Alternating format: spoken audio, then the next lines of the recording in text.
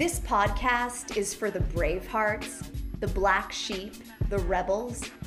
If you're willing to face your fears and optimize your time on this planet, you are among friends.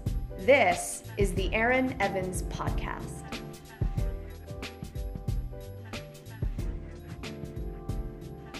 As some of you might know, it was my 40th birthday 2 weeks ago, and I had many messages from people saying, "Whew, 40 was a doozy for me."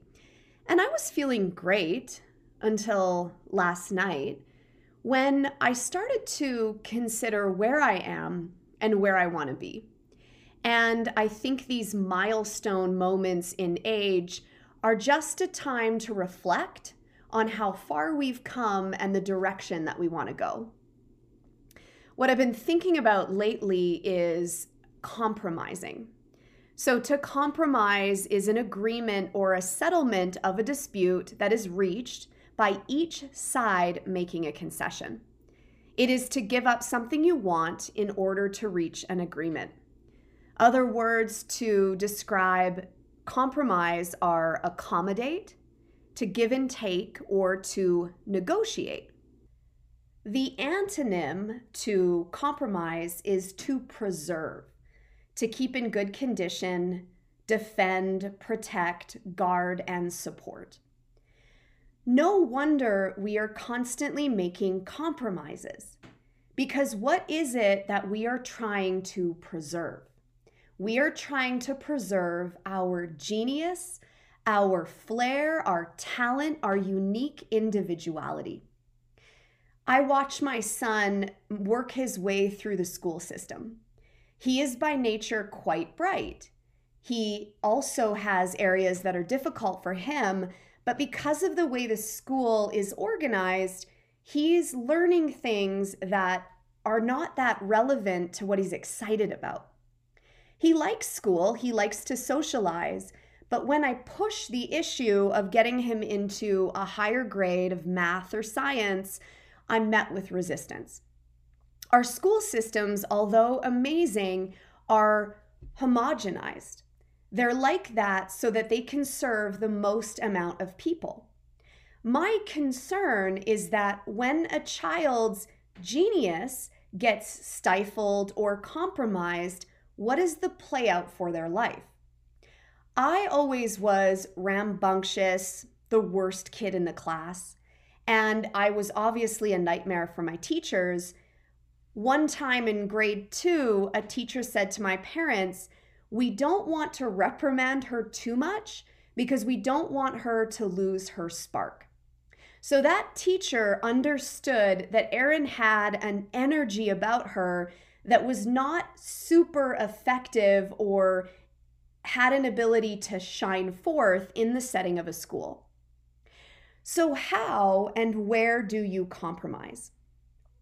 Where have you sold yourself short or made a concession in order to reach an agreement? For most of us, we have a weird opinion of work.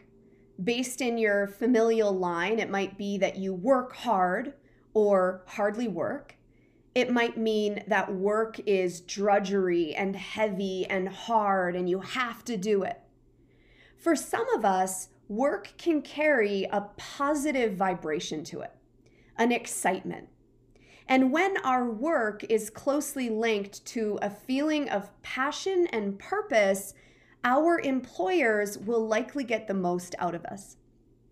Some of us must do things for a period of time to get somewhere. Others of us feel stuck in the system. We are trapped by capitalism and not making enough money, so we compromise our values and our skills in order to make our money. I get it. The cost of living is high. Our expenses are crazy. For me, when I decided to become a yogi, I started making $20,000 a year. That is below poverty. And what was required of me was to develop a penny pincher attitude. I had to, because I wasn't willing to compromise this great desire within myself to share the message and the medicine of yoga. We often associate the word genius with intelligence. Albert Einstein, Elon Musk, Steve Jobs, people that have created these incredible products or have moved society and humanity forward. A genius is not rare and it is not that special. It does not refer only to the intellect. It is a wizard, a guiding spirit, a high self. It is associated with words like thinker, nerd, geek, sage, master, Renaissance person. So what our whole intention is to figure out where we excel, what truly calls our attention. Some of us love numbers, barf. Some of us love people or the environment or computers. But whatever you are innately drawn to is where you should place your focus and your attention. Are you using your skills adequately for the direction that you want your life to head? Genius is highly contagious, but compromise is even more contagious. Have you ever been around someone who completely embodies their energy? They are so wonderful to be around. They're enthusiastic and present. That is inspiring. It might appear like these folks have always known what they've wanted. The truth is, we all encounter what Francis Weller calls the predator. And the predator preys on our insecurities and anything that would expand the circumference of our lives. It is our responsibility to hold every part of ourselves as sacred.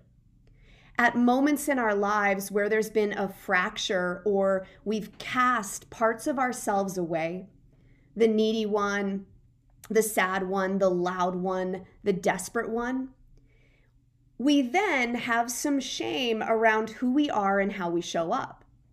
In order for us to truly embody our genius and to go after what we want, people, places, and things, it requires that we come face to face with that little part of us that wants to play safe, that wants to please, that doesn't have any needs.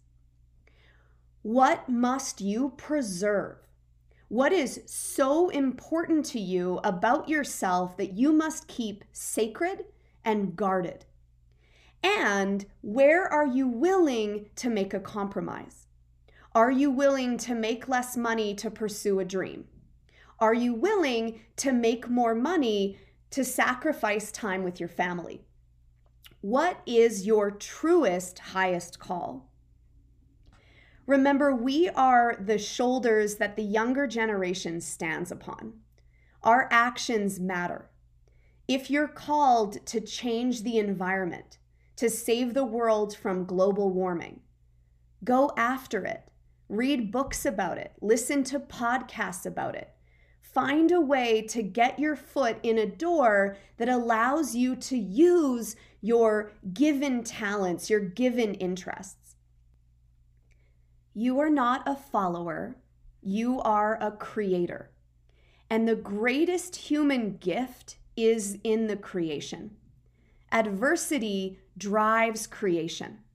The bigger the adversity, the greater the possibility.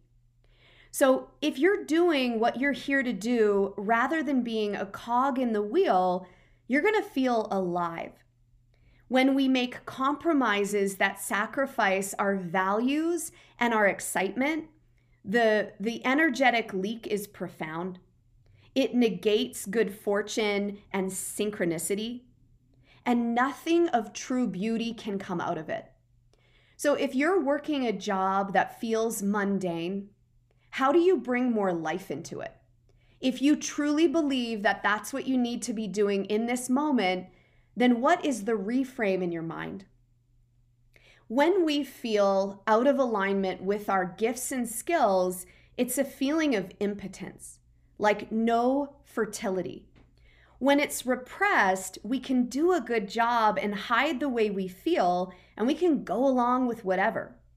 But there's no courage in that to stand alone. And there's no desire in that to pursue a path that is uniquely yours. Insecurity is one of the greatest areas of weaknesses that the predator preys upon. It's where we attempt to prove ourselves. We'll work harder, and even if it's not the right job. Even when we get recognition, it's not fulfilling. Stop making compromises. Your genius emerges out of going and touching what you believe to be beautiful. Compromise is the byproduct of living without a sense of personal freedom. It lacks imagination and an inability to believe in your own uniqueness and individuality. Start a huge, foolish project like Noah. It makes absolutely no difference what people think of you. Rumi. I love you a lot, and if you liked what you heard, be sure to rate and subscribe to this podcast. Until next time, remember who the fuck you are.